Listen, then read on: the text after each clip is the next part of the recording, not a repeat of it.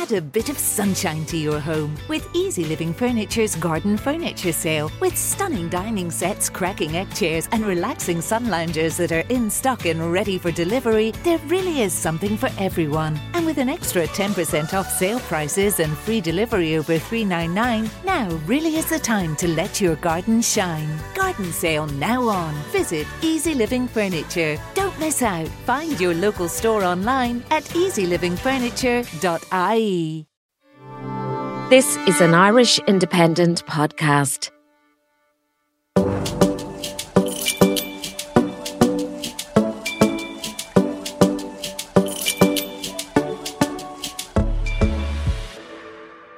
Hello and welcome to Real Health with me, Carl Henry. Conversations are part of our daily life, and we probably underestimate how many conversations we have every single day.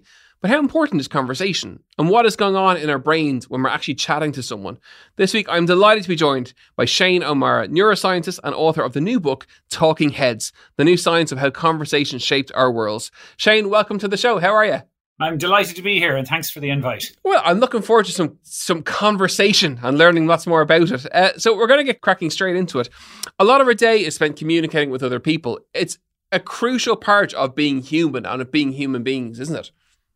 It is, and it's how we create, as I refer to it in the book, as our shared realities together. We bring each other into synchrony with each other. We update each other's memories. We swap gossip.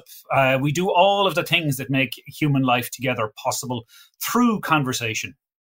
And, what's the actual purpose of it? Like, it's not just about sharing information between two people, is it? No, what conversation allows us to do is to create new realities together. And we imagine these new realities because typically we're talking about things that will happen. In other words, they must be imagined because they haven't happened yet. And they allow us to think about different ways about how our world might evolve. And it might be just very simple things. What are we going to do at the weekend? Are we going to go for a picnic?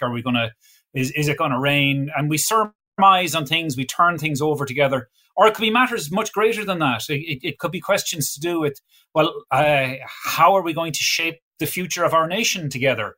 I'm going to vote in the election next week, or whatever it happens to be. Conversation is at the core of this. Imagination is at the core of this. And bringing to bear what we have in our memories is at the core of this. So it's kind of a tripartite thing. And when people chat about manifestation and that kind of self-talk, does that tie into what you're just describing there about how the brain is working, how the brain is functioning, that when we're chatting to ourselves and having self-conversations, that actually you're kind of looking towards the future subconsciously? Yeah, I think the manifestation stuff is probably, to my mind, very overstated. There's a lot of promissory notes going with this. But the kind of core idea that the kinds of talk that we engage in with each other and the talk that we engage in with ourselves matters is true. But what I would argue is that we humans are social beings, and it's very easy for us to live in our own heads, but much more effectively is living in each other's heads. And if you want to change your behavior, having people around you to nudge you is much more effective than you trying to nudge yourself, because you can always say to yourself, bag of crisps today, it's fine, I won't eat them tomorrow. But if somebody's giving you the little elbow saying, we made this promise together that we're not going to do this, well, then you're much more likely to follow through on that promise that you've made to yourself. And of course, time and time again, we hear of the importance of social connection as we age in terms of healthy aging and just being and health in general. And we saw the issues of that over the course of COVID. So that connection of surrounding yourself with other people for the conversation, there are huge health benefits to that. There are, and I think we obviously should be thinking about the health benefits, but we should also be thinking about the benefits in terms of our normal lives together. So just to enumerate the health benefits very quickly, what we know is that people who are lonely, people who are not connected with other people tend to suffer all sorts of conditions. We kind of know this, and this is why we set up helplines and we set up other things to help people to get in touch with each other. But what we also know is that our brain is fundamentally a social brain. And it's social in a couple of different senses. One is that it allows us to read what's going on inside the minds of other people. So I'm looking at you here through the camera. Your face is about the size of a stamp. But at the same time, I'm alive to you're nodding when you want to interrupt the conversation, all of those kinds of things. And you're probably, well, I hope, doing the same back to me. So we are in each other's heads in a really, really important way, which is to say that we mentalize, we try and figure out what it is that other people are thinking, and that determines what we do next. And our brains they're multitasking as we have a conversation. Just chatting about bits of it there. What's actually going on from a brain perspective as we chat? So that's something that people don't really understand, because, conversation is right in front of us all the time. But what we're doing in conversation is responding about as quickly as it's possible to respond to any sort of a stimulus. So the classic example is, how fast can you get moving after you hear the crack of a starting pistol? And the fastest human response is about 1/5 of a second, so 200 milliseconds. That's how fast we respond in conversation. But we're doing something much more complicated than just hearing a bang and moving. What we're actually doing is turning sound waves into meaning. We're predicting what it is that you're saying, articulating a response by drawing on not just our motor programs for words, but also on our memories. And we're trying to keep the thread of the conversation going in a particular direction. This is hard stuff to do. People are going on about ChatGPT and all of these things at the moment. None of these systems can do this in the kind of predictive way that humans can. And chatting about, you mentioned it there, that prediction. When we're chatting, am I trying to predict what you're going to say back to me? Are you trying to predict what I'm going to say back to you? Is there an anticipation about what someone is going to say within that conversation? There has to be, because we're responding so quickly. So what we're doing is filling in very, very fast ahead of time. And we can do it, under conditions, imagine being in a disco when there's loads of noise around you and there's lots of masking and there's lots of movement. We can do it really well under those circumstances. We can do it really, really well when we're driving and the radio is on and somebody's speaking to us. What we're doing is responding really very, very quickly, but we're doing it on the basis of a huge well of prior knowledge, so by the age of whatever, let's say 10 or 11 or 12 or 50 or whatever it happens to be, you've heard tens, hundreds of thousands, perhaps millions of conversations. You've half listened into things, and these all tune brain cells to allow you to participate in conversation in the most magical way. And this is why, and humans love to consume this stuff. This is why podcasts and radio and all of this kind of thing are so popular. The next question I have for you is I'm fascinated in the answer, which is that how you ask a question can change the answer that's given from that question. Tell us more about that. Yeah, so this is something that I think is not properly appreciated. So, the nation was entertained and all of those things last week by watching our politicians interview a number of people. We won't say more than that. But what was really interesting was watching the questioning style of differing politicians. Some made general statements followed by general questions, and they didn't really get much in return. And that's because that kind of question is actually a poor way to interrogate somebody. Going from the general to the specific is actually a bad way to get information. What you're much, much better off doing is asking specific questions and engaging in a gradual reveal through the conversation about what you know. So focusing in on detail and gradually expanding the conversation out yields much, much more information than doing it the other way around. And this as an experienced interviewer. A couple of focus questions gets you much, much more than, Asher, how are you doing? Asher, I'm fine. That doesn't tell you anything. I'll always open with how you doing. That's my general opener to put the guest at ease, and then into the specifics from there to kind of try and open. I suppose the analogy is trying to peel an orange or something like that, isn't it? As opposed to just going straight to the center, you peel it slowly and open it up. Oh, yeah, no, but obviously the setting of how you do these things is really important. We are human after all, and we expect each other to show a level of respect and courtesy and all of those kinds of things. So a good opener like that is absolutely perfect, but you have to get beyond that. You really have to get into details. And this is why when you hear the phrase people in court have been subject to forensic questioning, what they mean is the barrister is taking a person step by step, point by point, element by element, piece of information by piece of information, one step at a time. And they're doing that over a prolonged period of time. That gets you lots of information. Doing it the other way around, throwing general questions out, allows me to throw general answers back. And then, for anyone listening in, that's a really good point for, a relationship or a work relationship where you're trying to get to a point, but how you have the conversation can make getting to that point easier or harder. And, it's a very important skill to be able to develop for a successful relationship, be it at home or be it in the workplace. Well, of course, this is wrapped into this idea of rapport and engaging in active listening. And this is something that's also a trainable skill, but it's something that people are not terribly well aware about. And there's a phrase that is used by some doctors, which I just love, which is that you need to listen as hard as you can when you're talking to a patient. And the joke I know among law enforcement is that you've one mouth, but you've two ears, so you should listen twice as long as you speak. But the key point there is that you're engaging in with what the person is saying to you. You're treating them with respect. You're listening to the detail. And even if you disagree with what the person is saying to you, being willing to be receptive to components of that actually makes people enjoy conversation more, and they will reveal more about themselves. And does that apply, presumably it does, to how you have that conversation in terms of technology, that, don't have the conversation with your phone out on the table, looking at your phone and having the conversation, because the visual cues of that you aren't listening properly, which really you're not. No, you're not. And what you need to do in those circumstances is just put your phone in your pocket, and you do hear of board meetings, and I love this, not just for security purposes, but for basic principles of respect. Everybody has to put their phone in a basket at the door and put it on silent, so that you're actually engaged by the conversation. And meetings that are conducted in that kind of way, of course, are much more meaningful and effective for all involved. And that's, I suppose, a very simple tip for people who are struggling to have conversations with people around them, that you put a technology ban in place at a certain time after the kids go to bed, or a certain time in the office or whatever.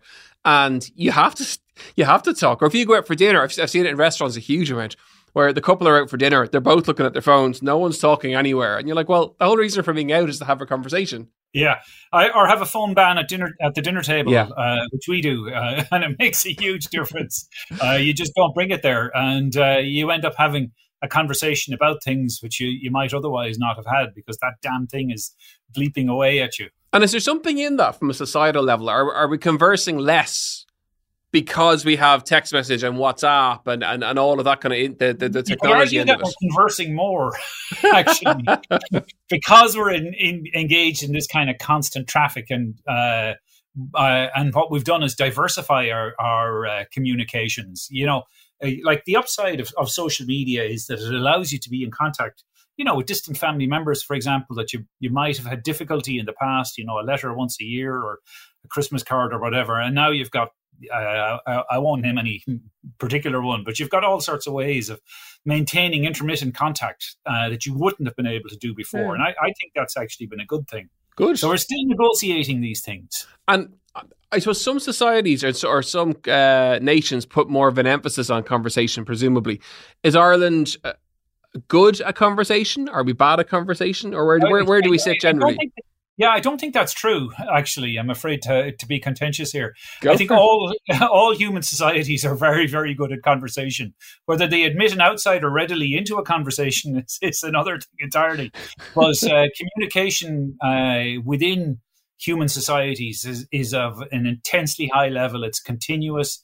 People are always engaged in a continual traffic of information with each other. One of the things you say in the book is that we all have our own autobiographies of ourselves in our heads. What does our brain use to develop that, and how does it decide what to keep and what not to keep? Yeah, so the phrase autobiographical memory is one that is used constantly in psychology and in neuroscience, and it's at the core of kind of, if you go into your doctor, you tell them what's up with you. They ask you when you were born, that you tell them that. You've got lots and lots of facts that you can tell about yourself. You've also got feelings to tell about yourself. I have a pain in my gut, and on a scale of 1 to 10, it's 3, but it just doesn't go away, or whatever it happens to be. So you're able to readily provide all sorts of information all the time. And this is one of these things that humans are very, very good at doing. And what we know is that two core brain areas are involved in this process. One is called the hippocampal formation, and I tell the story at the start of the book of a famous patient named HM who essentially had no autobiographical memory. He could remember things up till he was about 18 or 20, and then post an operation on this part of the brain, the hippocampal formation, he basically didn't update his memory for the next 50 years, which is really, when you think of it, absolutely astonishing. And there's another part of the brain called the anterior thalamus, and damage to that part of the brain also causes the same syndrome. And we now know from careful studies that these two brain areas talk to each other, and it's actually the manner of their talking together that generates your autobiographical memory. So damage one system or damage the other system, and you will have profound problems with autobiographical memory. And we know tragically that in cases of dementia, the hippocampal formation in particular is very badly affected. That you can see on brain scans that it's undergone shrinkage, and the degree of shrinkage predicts the degree of memory impairment that the person is likely to have. So we know that the growth and maturation of this area is really important for memory, and keeping it in good working order is also vital for memory. And what about when we're having a conversation, when we want to change someone's mind? Is there a way or are there cues that we can use to do that? Again, trying to change someone's mind is hard in some senses. It depends on the identity lens of the individual, So if you're a scientist or an engineer or whoever it happens to be, you're trafficking in empirical facts about the real world. Let's say I'm an engineer and I've done a set of calculations on the stresses and strains for a train on a train track, and I got them wrong. And a couple of my peers come along and can redo the calculations and say, sorry, mate, this weight factor isn't going to happen. I have to change my mind or else I'll get fired because I've got it wrong. Or if I'm a scientist and I've got a particular theoretical axe to grind and the data just show you're wrong, you have to give up your point of view. So, and this is because the kind of core to the identity of an engineer or an accountant even, you have to get the numbers right, is around empirical fact. The problem is when you wrap this into your own identity and believing in X, irrespective of the consequences, is core to who you are as a person. And, let's take a distant past example. The religious wars in Europe from, I guess, the 1400s through to probably not very long ago, all revolved around aspects of doctrine that actually people don't care about anymore, but were absolutely core to people's beliefs. Did you support X version of the Bible or Y version of the Bible, one or the other? And we'll resolve this by going and putting our contentions to the sword. Which, is a very common way of doing things. And we look back on that now and think, well, what were they thinking? Well, what they were thinking was they have a system of belief. They have a set of facts as they see it, which is the inerrant word of God in a Bible.